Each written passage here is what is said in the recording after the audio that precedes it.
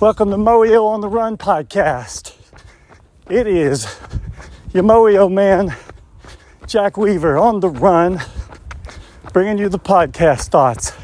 Today, this Saturday, December 9th. We are 2 weeks and 2 days away from Christmas.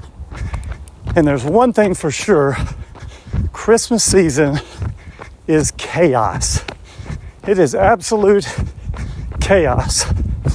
With parties and gifts and events, choir concerts, basketball games, Christmas movies. So much goes on in these 2 weeks before Christmas that sometimes it can just be exhausting if we allow ourselves to get caught up in the chaos of Christmas. So I'm going to issue you a challenge. Don't be captured by the chaos. Let me state it again. Don't be captured by the chaos. Let's first define, what do I mean by chaos? What I mean by chaos is the pace of the Christmas season gets so out of hand that we just wear ourselves down trying to meet all the expectations, all the commitments, get to all the parties, get all the gifts, do all the do's that we're supposed to do. And we just wear ourselves down. Most people, by the time the afternoon of Christmas hits, they're just so exhausted because of this chaotic season. But we do it to ourselves. We overcommit and find ourselves run ragged in the Christmas season. And for a little bit, for a short time, it's super fun and super exciting. But I think so many times we allow ourselves to be captured by the chaos. And we wear ourselves down. We don't enjoy everything that we should enjoy. We don't see what's truly beautiful about Christmas. And we end up oftentimes acting more like the Grinch.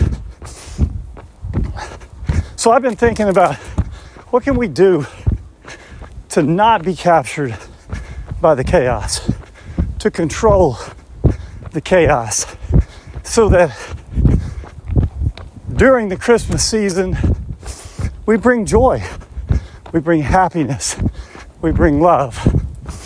So I would propose to you 4 C's: calm, clarify, connect, and cookies. Let me explain. Step 1, calm your brain. We get so spun out thinking in so many different areas during Christmas. We think about gifts that we need to get people. We think about what we can do to get the best gift. We think about what parties do we have to go to? What school events do we have to get to? And then we start thinking, how am I going to do all this? And sometimes we have to choose between 2 really good things. And our brain just gets so chaotic and so out of control that way too many times we miss the most important thing because we're not able to calm our brain. So I would challenge you, when you start to feel that spinning out of control, we all know what that feels like. We all know the emotion. But what we're not good at is identifying the emotion and then doing something about it. We can identify it, but when we identify it, sometimes we just keep going. It's like the check engine light on the car. We see the check engine light I merely think of it as a suggestion and just let that thing stay lit for months at a time. And that's how we do with our brain. When there's so much chaos, we recognize we need to do something to calm our brain, but we just don't do it. Maybe we don't identify what we need to do, or maybe we just feel like we can make it through it. But when we do that, we're not as good as we should be. So recognize the chaos in your brain when it's out of control and do something about it. Calm your brain. So what do we do about it? Well, that's the second C. Clarify your priority. Clarify what is truly valuable. When you feel that out of control feeling and everything is so chaotic and you've been captured by the chaos, just pause. Just stop for a minute. Breathe. Literally breathe. Deep breaths in and out through your nose. And in your mind, clarify what is truly important. If there's a chaos going on as to how am I going to get to this Christmas party of my friends and at the same time be able to get to my child's school play and be able to really enjoy it, you need to clarify what's important. And that better be the school play. And then when it is, you say, you know what? Maybe I'm just going to have to send my condolences to my friend about this party. And I'm going to put all my energy in my child's school play or choir concert or whatever it is.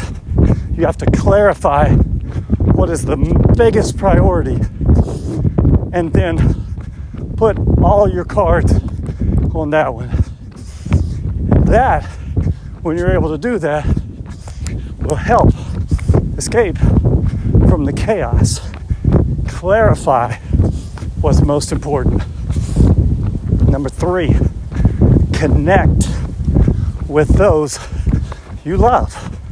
Connect with those you love.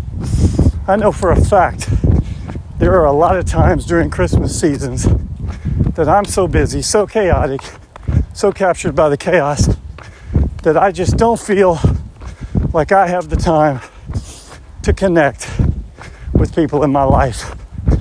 Truly connect. Yeah, I can see them at a party and chat with them for 30 seconds or 2 minutes, but not truly connect in a way that makes a difference.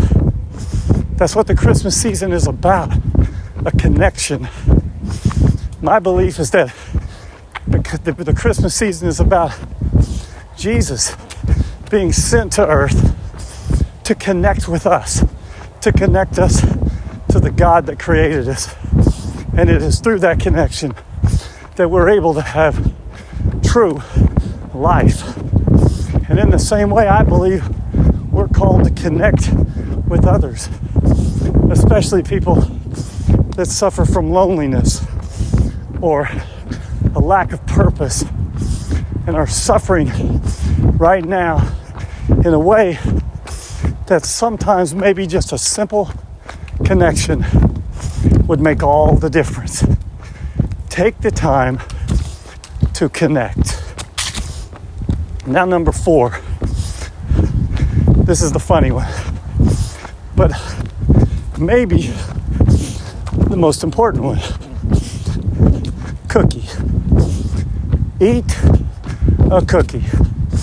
Now, let me tell you what this means to me. I don't eat a lot of cookies. For some reason, in my mind, I have equated cookies with things that are fattening or bad for you. I'm not a big sweets person. And so it's very rare that I eat cookies. And I was thinking just today, my wife made molasses cookies for my staff at work because they had asked for them. They love them. And she made these cookies. She loves to make cookies, bake cookies, but I almost never eat them because I have this feeling of guilt when I eat them, like I'm eating something that's fattening. I know I'm crazy. I know it. I acknowledge that. Got a problem. Working on it. I'm a work in progress. But today, I walked back into the lunchroom and that tin of cookies was sitting there. I opened it up and I looked at those molasses cookies and I thought, my wife put her heart into making those cookies. That was an act of love to give a gift of herself and of her time. And so I got one of those cookies out and I sat down and I started eating that cookie slowly, mindfully, tasting every bite, tasting not only the ingredients of the cookie, letting that taste bring me joy, but tasting the love that my wife had baked into that cookie.